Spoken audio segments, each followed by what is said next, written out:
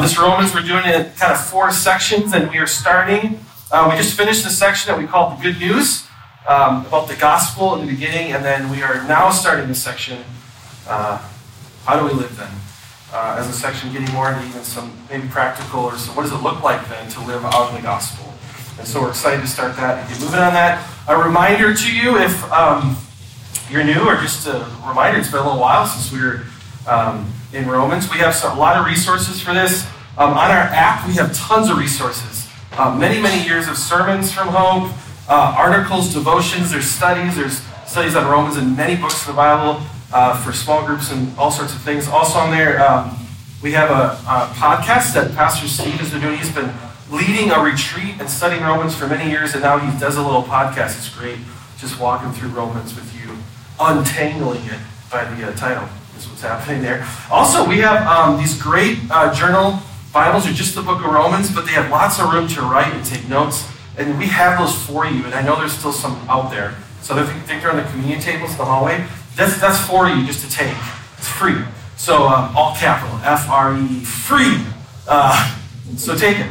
It's a great way. I know some of you have been using it to walk through this as we've gone through it as a church.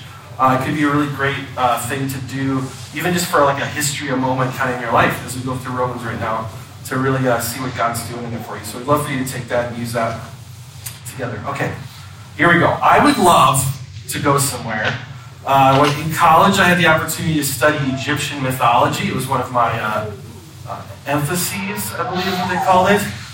It was one of the fastest tracks. When I said, how can I get out of college the fastest? They said, well, if you majored in this and you had an emphasis in Egyptian mythology, that would go faster. And I said, I love Egyptian mythology. And so it's actually come in pretty handy, just ancient history in the Middle East. And so one of the places I love to go to is this Valley of the Kings. This is the place where there's all these tombs of all these kings and royalties, people who were very important in ancient Egypt. And this is where they found the tomb of King Tut that you might be aware of. It just looks like a very cool place. I've actually recently been watching a National Geographic thing on Disney Plus about it. It makes me want to go there even more. It looks so cool.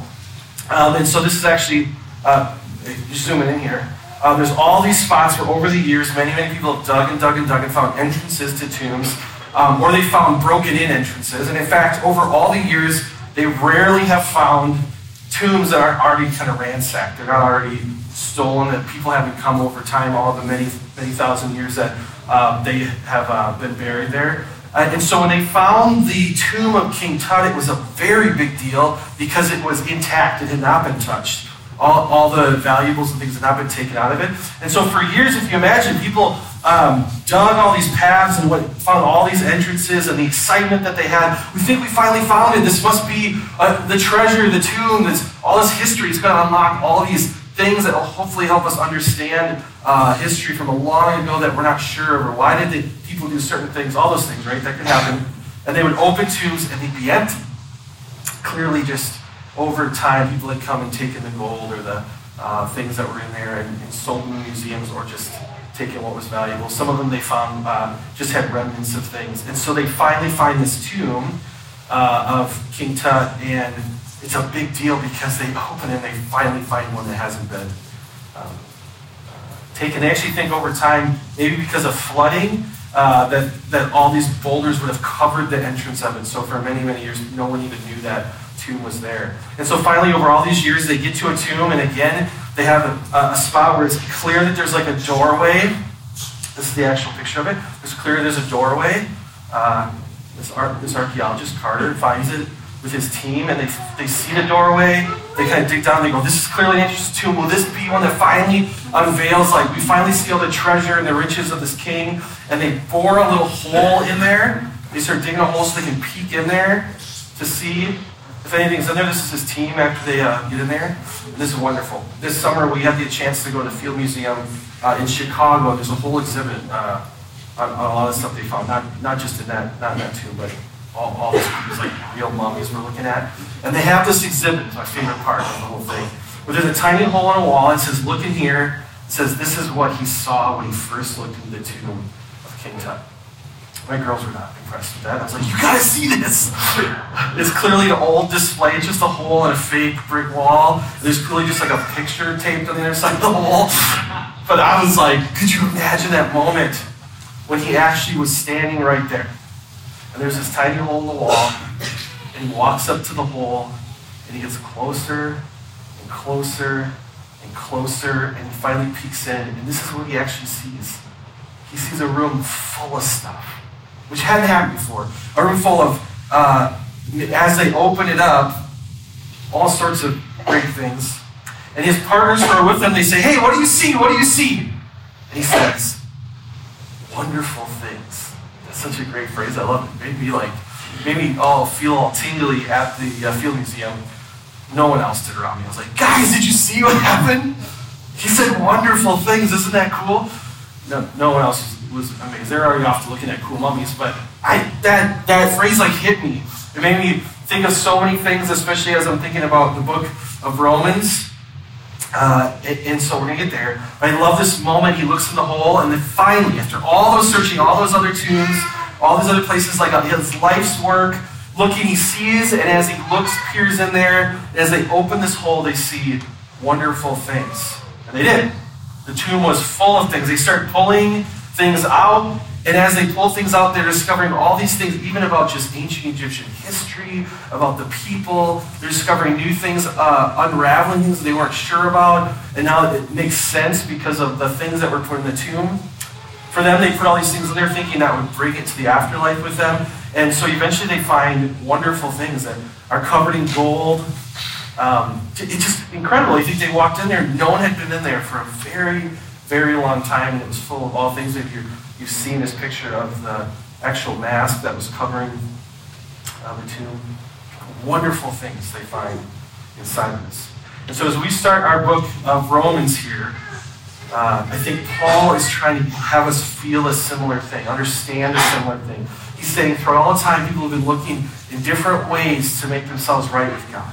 Different ways to find their rightness, their wholeness.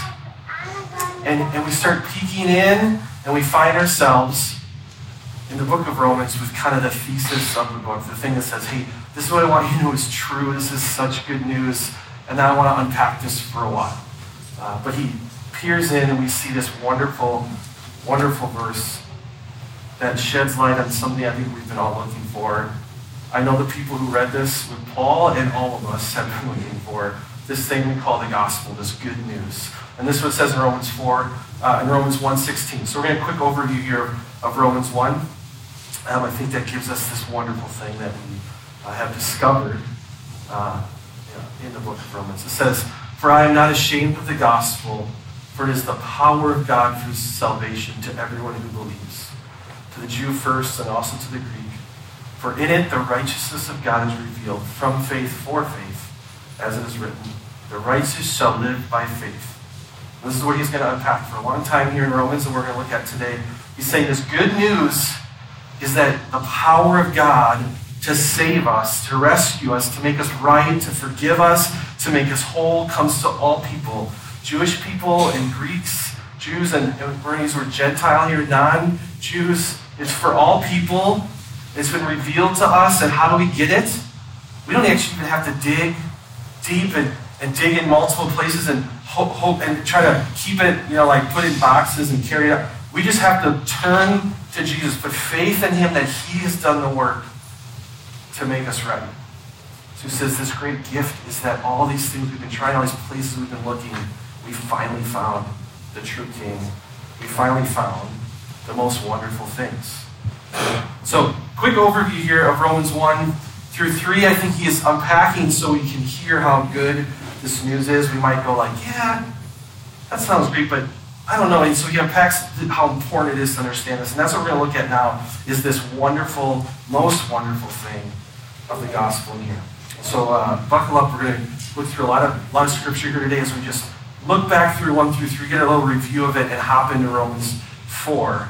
We're just going to ask the question, has this always been the good thing? Has this always been just the most wonderful thing? Has this always been the way God has worked with his people? Spoiler, yes, it is.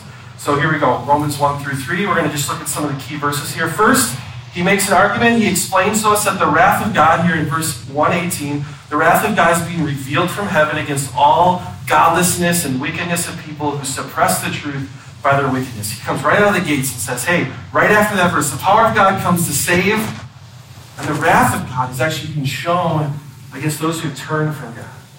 And so first we learn that wrath is coming because of the worshiping of created things, which we get to down here in later in Genesis 1.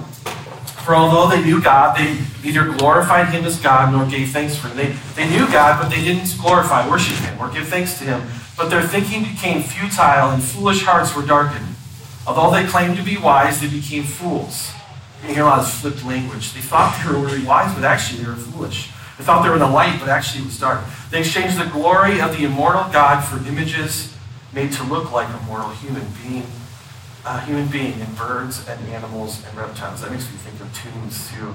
All those images in there, all those actual created animals that went with King Tut. And so it's saying they created all these things to turn their worship to and not the one, the creator, right? Therefore God gave them over in their sinful desires of their hearts to sexual impurity, for the degrading of their bodies with one another.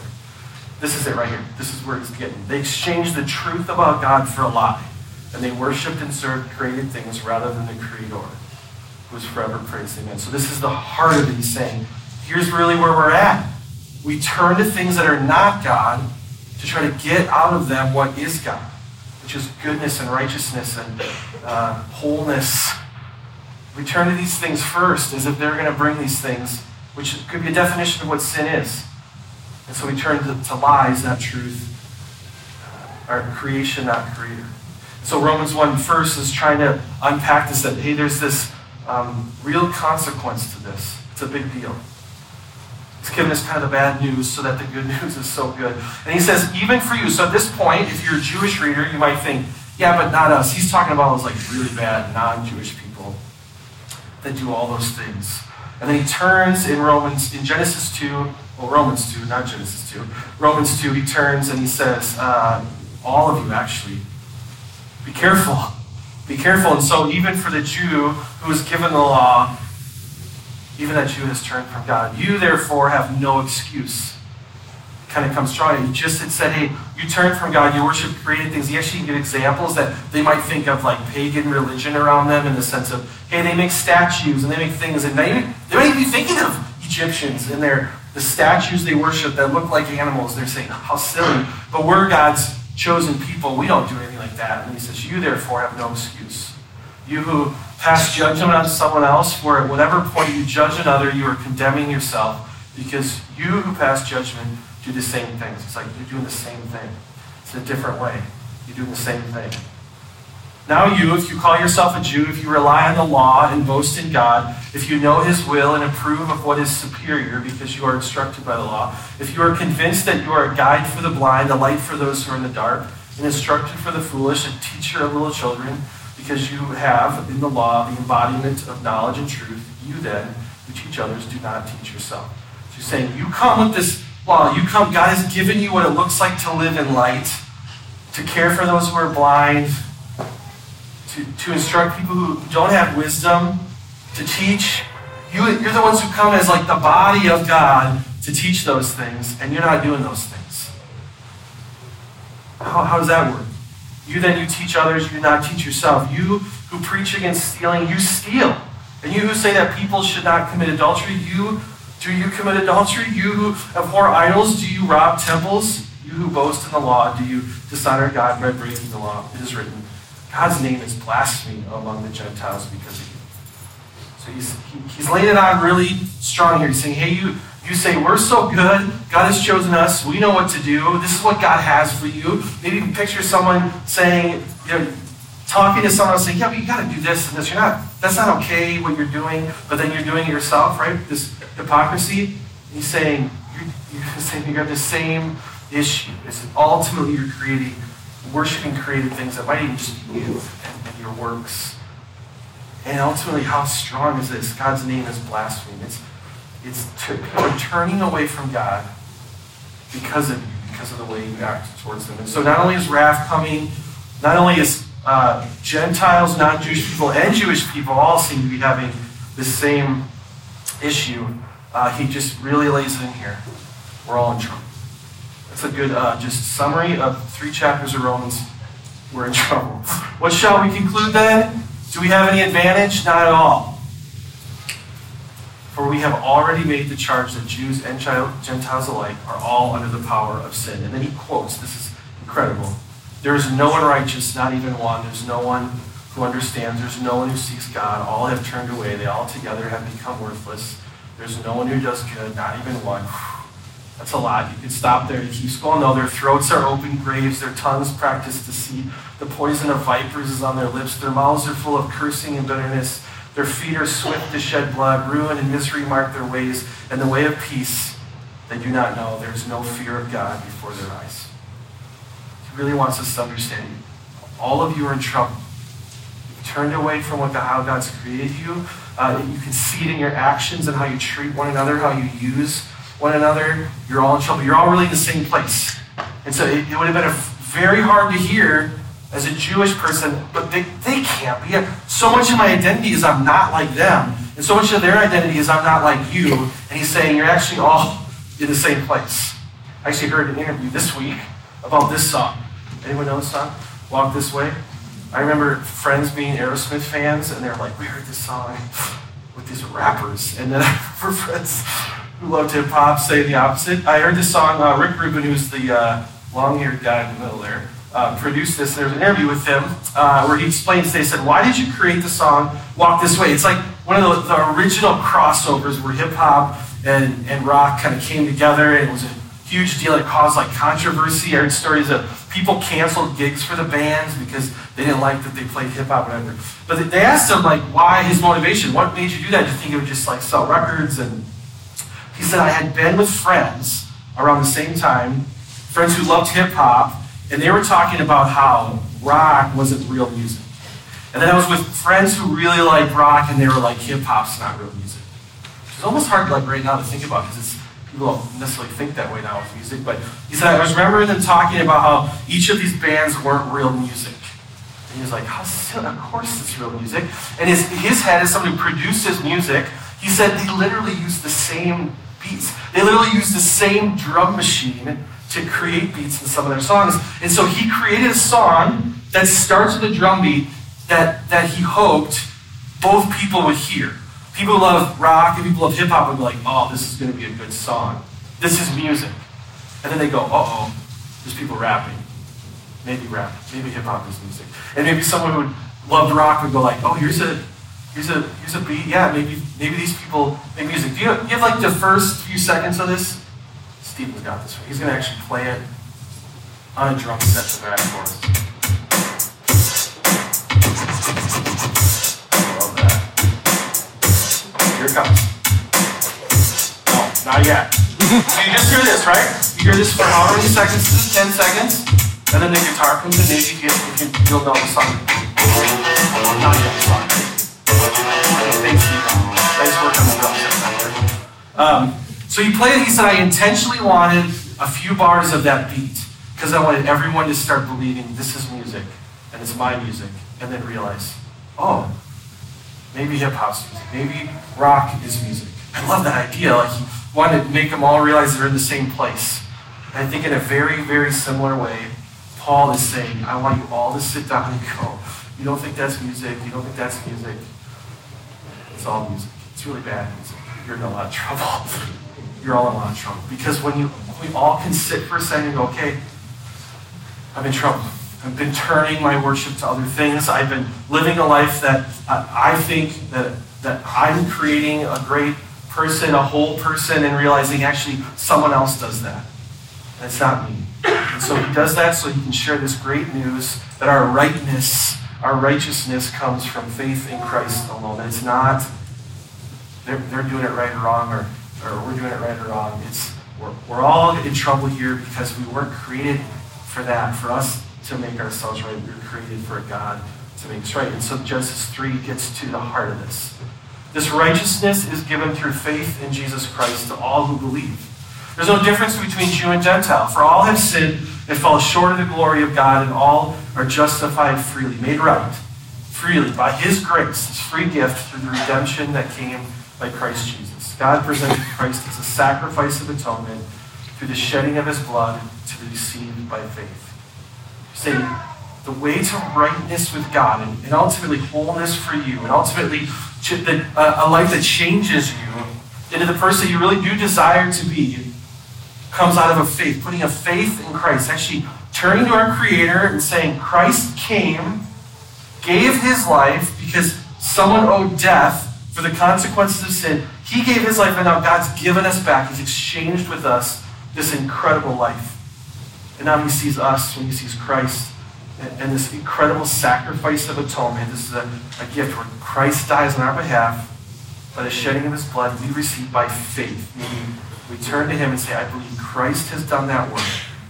Christ is the one who's good and right and true.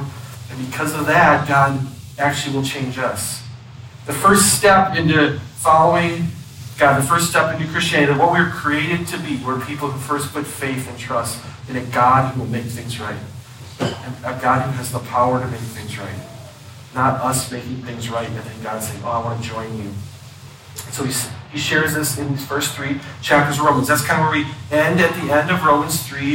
Is this great news. Hey, you've been trying all these things, turning to all these things, looking at all these tombs, and wonderful news. There's wonderful things in this one. And it's the good news that it's not you trying harder and doing more, but it's a God who has come to save you. And so he kind of gives us this math formula. He says the power of the gospel, right?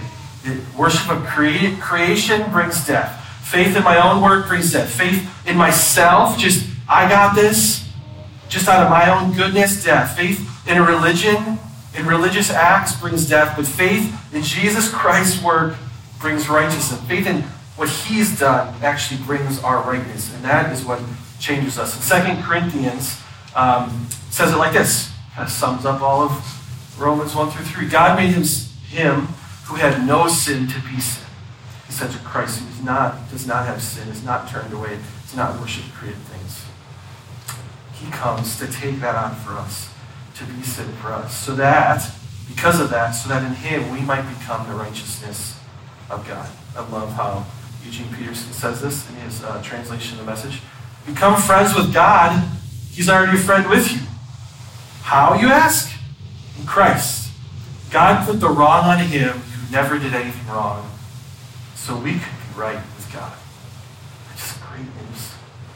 That every day I get older, I go, I can't do this. I can't figure this out. And he says, that's not what you're supposed to do. You're supposed to turn to the one who has figured out, has done right, and he'll change you, and that will change how you are. And so I think in this moment, Paul's anticipating, especially Jewish people might say, yeah, is this always how it's been? Or maybe is this just a new thing? Paul, you're coming out with like a new book that's changed everything? Is this the like, no one's ever figured this out and now I just figured it out kind of thing? Is it one of those like, for centuries people have been eating a certain way and now I figured out the diet that no one's figured out and it's going to radically change everything? You just have to pay me for some seminars? Is it one of those like, because that's a very real human thing that we go from one thing to the next thinking, I've now figured it out.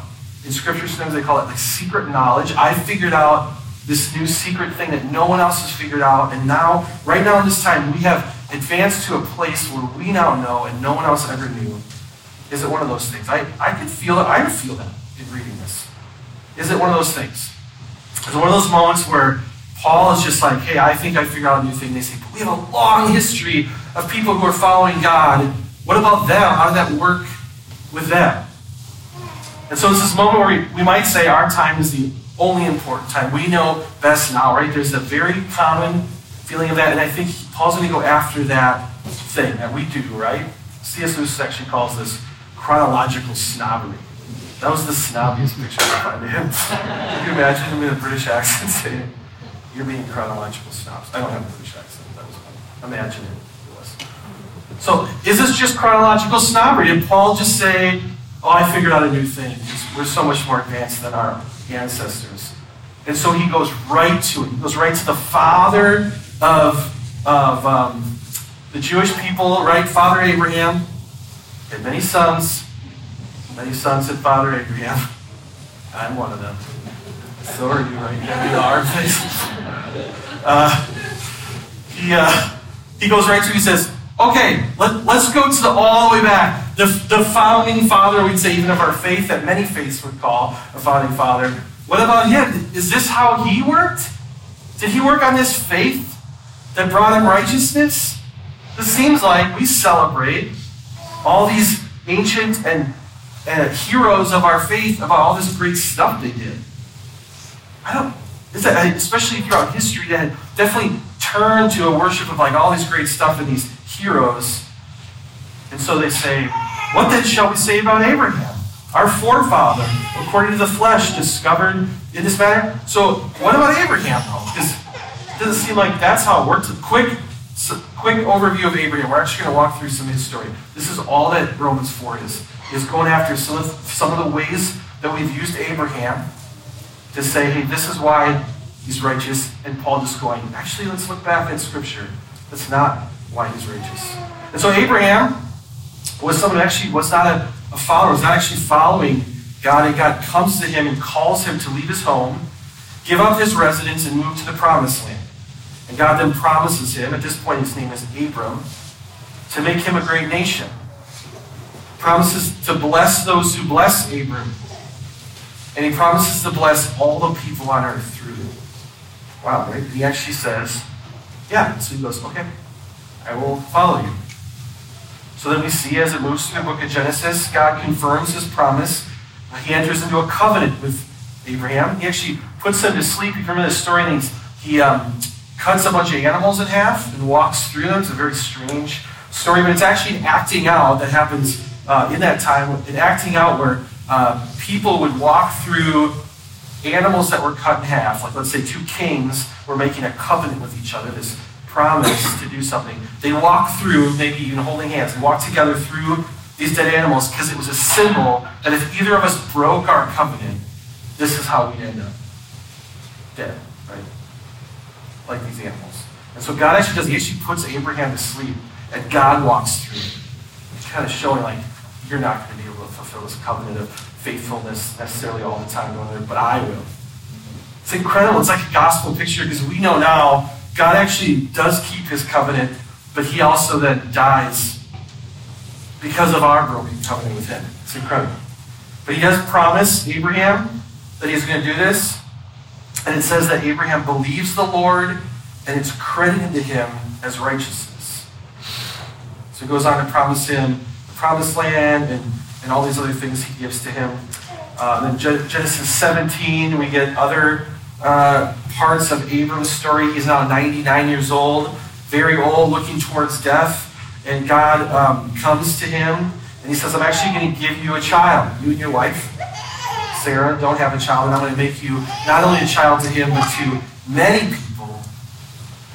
Many, many people. And this is also where he says, you now who have made a covenant with me, who have turned to me, who are faithful to me, are going to circumcise your male descendants as a symbol of a covenant that's going to set you apart. It's interesting. And then he does. These old people give birth to a son, Isaac. It's an incredible story. He fulfills his promise to them, blessing Sarah and Abraham. And then God really tests his faith. Another opportunity for him.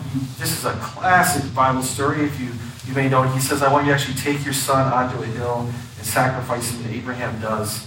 And at the last second, God's plan was actually to stop it. And he has a ram hiding in the bush there. And it comes out and sacrifices that instead. It's this great picture of God taking his son to sacrifice him for others. It's an incredible story. Abraham is this founding story of faithfulness to God's people.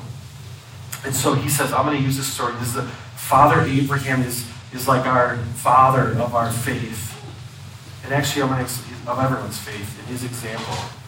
And so he's going to just go through the arguments that he thinks maybe the Jewish followers there that were with them in that church might have. Because he wants us to understand this is how God has always made us.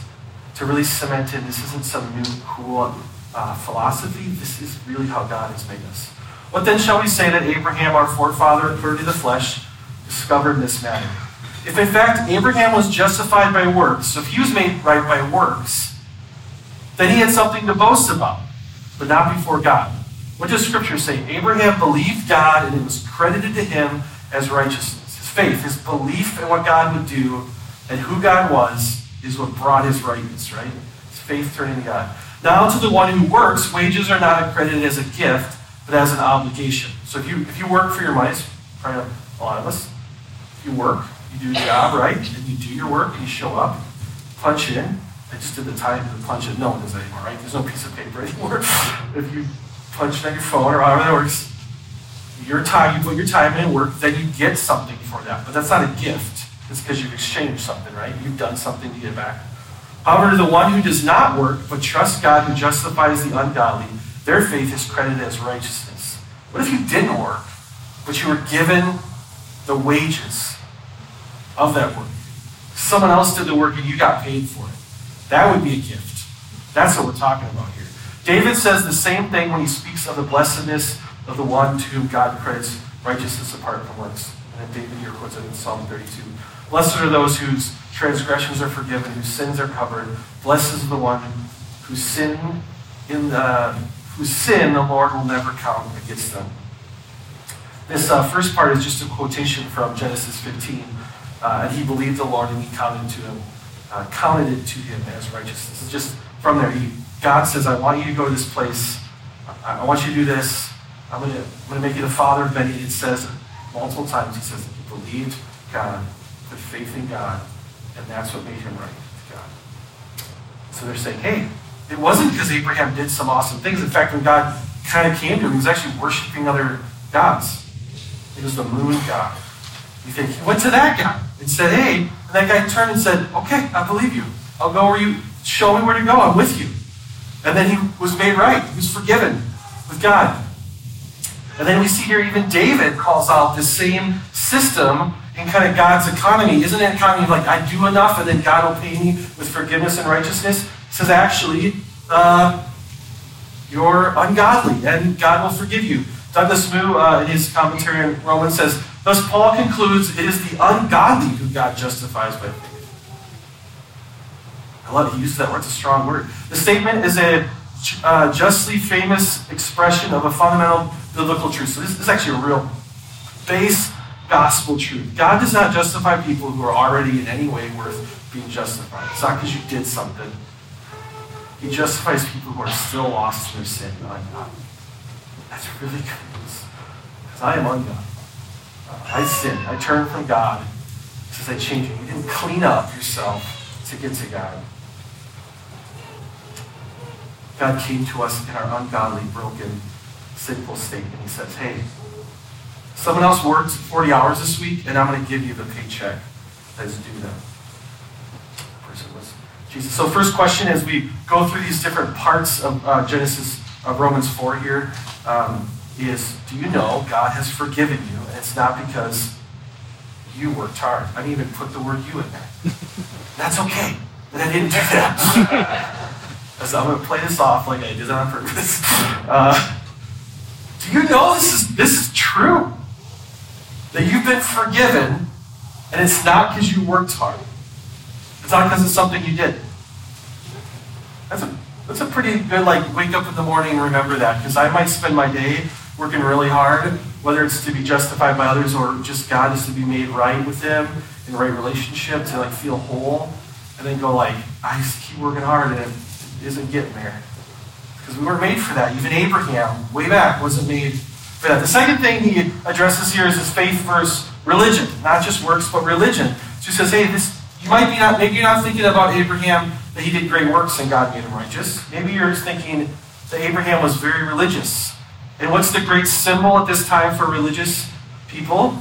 Jewish people would be circumcision. In fact, there was arguments, people were kicked out of church because they weren't circumcised. This thing, they go all the way back to Abraham and say, God said you had to do this or you couldn't be in. He says, is this blessedness only for the circumcised? This religious act, or also for the uncircumcised? Who gets in that? Has this always been a thing? We have been saying that Abraham's faith was credited to him as righteousness. His faith. Under what circumstances was it credited? Was it after he was circumcised or before? Was it not after, but before? So he's saying, hold on, so did Abraham have to get circumcised? And God said, once you're circumcised, then I'll give you righteousness. Then I'll make you right. Then I'll make you whole. Then our relationship will be okay. And he says, you should just look chronologically at how it works. Let's look back at that, how quick we might forget that. What's the word? Actually, Abraham put faith in God, believed, was made righteous, and then God actually tells him, this is a way to show off that righteousness. It's actually in Genesis 17. This is my covenant which you shall keep between me and you and your offspring after you. Every male among you should be circumcised. You should be circumcised in the flesh of your foreskins, and it shall be a sign of the covenant. Not, this makes my covenant. This is a symbol that shows you're on the team. It shows you're part of God's family. It's an idea, I think, that we see all over the place, right? This idea of the symbol that shows that something's changed in you and not doing a thing, and that actually is what indicates. It's really hard, right? This is a very common thing we see in the church too. I have another way to see this. So let's say in the Packers' big win today, that's a prophecy. I show up in a jersey and I run out on the field, right? And I go, I'm on the team because I'm wearing a jersey, right? I would probably, if someone hit me, I would die. I would be crushed, I assume. But me wearing the jersey, putting it on, does not make me a Packer, right? What would make me a Packer is the team choosing me, saying you're on the team. And hey, here's a jersey to wear to indicate you're on the team. But just because I'm wearing the jersey, even though some fans might think they're on the team, me wearing the jersey doesn't make me on the team. Being a team, and right, the analogy breaks down because these are highly skilled people who worked very hard for very long, who are on this team. But this is, I'm on the team, and then I wear a jersey to show I'm on the team. And God's saying, Paul is saying that this is what God did. And here, it wasn't that Abraham did all the right stuff and then God let him on, that he was religious enough. He's saying, no, he put faith in me, he trusted me. And then that's how he got his righteousness. And then the circumcision is a symbol of that. It's to show the people that he's set apart, that he's put his faith in God. He's on the team. And so the question to ask ourselves, in this faith versus religion, from Romans 4, do you know God has made you righteous, and it's not because you look righteous? I don't know if anyone calls this word righteous anymore. That was cool for a while. You're very righteous. But it's not because you look right. I mean, how often does this, we act like a Christian? That phrase, even like that didn't sound, you might do something and someone will, that wasn't very Christian of you. Me acting like a Christian doesn't make me a Christian. Me being nice and good to people doesn't make me a Christian. I've had a neighbor who said, when they found out that I was a Christian, was like, you are pretty nice. I should have known. It's like, well, I think there's other nice people who aren't Christians. Hopefully only, I'm not the only nice person you met. The fact that I come to church, the fact that I'm in a small group, or that I pray, or that I read my Bible, that I'm religious, that I'm spiritual, doesn't make me right with God. Those actions, those actually come out of me putting faith in Christ and changing me. And going, I want to be this person. I actually come on Sunday morning to worship with friends so I can be reminded of this good news, that it's not because I look religious, but it's because of what God has done in me. We use this word overflow, I hope sometimes. This is the idea is that we're actually changed by the gospel, we put our faith in Christ. We remember what he's done in this good news, and that changes us, and then starts making us look like certain people that hopefully do stand apart. This gift that meets a very ungodly, non-really religious person changes them. That's the gospel, not because we or Father Abraham did some things, then God said, okay, now you're in. Instead, she was changed first. And then next he says, he just goes after the law here quickly. The faith versus the law. This law that came out, it says, here's what it looks like to live. I want you to live this way. And if this is broken, if you can't live this way, then their death would have to be paid. For this, and we see a whole sacrificial system set up where things have to be killed. animals to show the severity of the law. This is from Romans 4 here. It says, right after that, it was not through the law that Abraham and his offspring received the promise that he'd be heir of the world, but through the righteousness that comes by faith. It's not because they obeyed it. It's not because the law came and then they fulfilled it. They did everything right. And God's like, okay, you follow all my rules, now I'll let you in. For those who depend on the law are heirs, faith means nothing and the promise is worthless because the law brings wrath. And there's no law. If there's no law, there's no transgression. And so we've actually talked about this earlier in Romans 3. This idea that the law actually just shows us that we are broken. It shows us that we can't fulfill the way God called us. There's something off. And so we need God. It's something that indicates to me, you can't do it, Drew. It should signal to me something's not right, and I should look. So how do I make this right? And I go, oh, yeah, I was created to look to God, put faith in Him, and allow Him to change me, and trust He can do these things. So he's saying the law wasn't given to him. In fact, in Galatians, it talks about the same thing. Galatians goes through a very similar argument of how Abraham put his faith in God, and that's what we should look to. That's the example we should look to. It says, and it goes more in depth on this topic. This is what I mean. The law, which came 430 years after that, does not annul a covenant previously ratified by God so as to make the promise void. For if the inheritance comes by the law, it no longer comes by promise. But God gave it to Abraham by a promise. He's saying the law actually came way after Abraham was considered righteous. So now is that like a new set of laws that voids the old ones? So for a while it was about faith in God, and then it turned to follow the rules, and then now it's gone back. It says, no. There was a promise of God that we put faith in Him and believe in Him and move towards Him and give our life to that. And that's what makes us right and whole. And that's continuing. The law came so we go, hey, you keep thinking you figured it out. This is what life looks like. And then we go, oh, I can't do that. Yeah, because remember, it's about believing His promise. Believing His promise. And the law helps us see that we have transgressions, there's sin, that we got to turn to the one who will save us from that. And so the question, do you know God has made you righteous? And it's not because we follow the rules. It's hard. Because there are days that I say, God, I'm doing all the things you tell me to do. And I still suffer. And this is still really hard. And my kid isn't doing what I want them to do, but I'm doing what you told me to do, or this isn't working in my job, or a marriage, or a friendship, or just I still have all of this weight on me, and I feel off, I feel broken, and I'm following the rules. That's because that's not how it works. We can follow the Lord, we can look to Him and know one day He'll make things right. Following the rules isn't what brings rightness and wholeness. And so as we kind of get to the end here of our Romans 4 journey, therefore the promise comes by faith. He gets to it, he says, so we look back, right? It wasn't by works of Abraham, it wasn't by his religion, it wasn't because he followed the law, which came later after him. Again, friends, it's about faith. We've turned from this. We keep wanting to make it about the things we're doing and those around us are doing, or maybe just that we're not doing what they're doing. And it's not about any, it's about us turning to Christ and the work that He's done. Therefore, the promise comes by faith. So that maybe by grace, and it may be guaranteed to all Abraham's offspring. Not only to those who are of the law, but also to those who have faith in Abraham. He's saying Jews and Gentiles, all of us, comes the same way. He's the father of us all.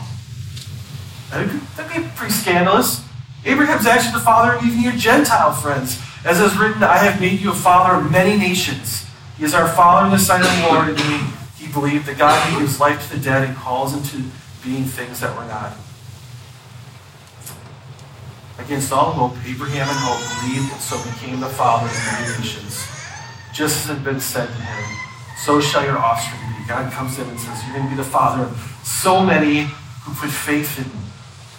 Without weakening his faith, he faced the fact that his body was as good as dead. And since he was about 100 years old, and that Sarah's womb was also dead. In that moment, right? I'm on my way to death. My wife's on her way to death. We want a child, and we don't have a child. God promised us this family. And God, we know God is the one who brings things out of death to life. Yet He did not waver through unbelief regarding the promise of God, even in that moment, he didn't turn to like, all right, I'm going to figure this out. There's got to be another way. Maybe there's some other type of system, some religious system, some other things I could sacrifice to, or people could do something for me, or I could rub rocks on me or something, and there's got to be another way. It says even in the midst of that, he didn't waver. He still just did the one thing he's called to do. Faith in God, belief in God's promise. And he was strengthened in his faith and gave glory to God, being fully persuaded that God had power to do what he had promised. This is why it was credited him as righteousness. He believed the promise of God. Do you know God has power to bring life where you can't? It's actually the only one who brings life where you can't. There are many things I feel are dying or dead around me. I feel so broken, they're barely holding on, and I got to find a way to bring life to this, forgetting the one who actually owns it and brings life, can bring life and has brought life. And so this brings us back to our wonderful thing. There's the power of God for salvation to everyone who believes. This really good news is that I'm trying to bring life, and it's not me that brings life. And that's good news because there's one who actually can bring life. And it's faith in that God that we trust. And so he says, hey, we're doing the math here. The math is that faith in God and his work brings righteousness, and that's how it has always been. Even if you plug Abraham into that equation, it's always been this way, friends, and we keep turning away from that. And ultimately for us today here in our church in Columbia Heights, in this moment in September, sitting here, it's still the same thing. The words, as he ends Romans 4, the words, it was credited to him, were written not for him alone, but also for us, to whom God will credit righteousness. For us who believe in him, who raised Jesus our Lord from the dead, he is delivered over to death for our sins and was raised to life for our justification. Paul again sharing the gospel with his friends.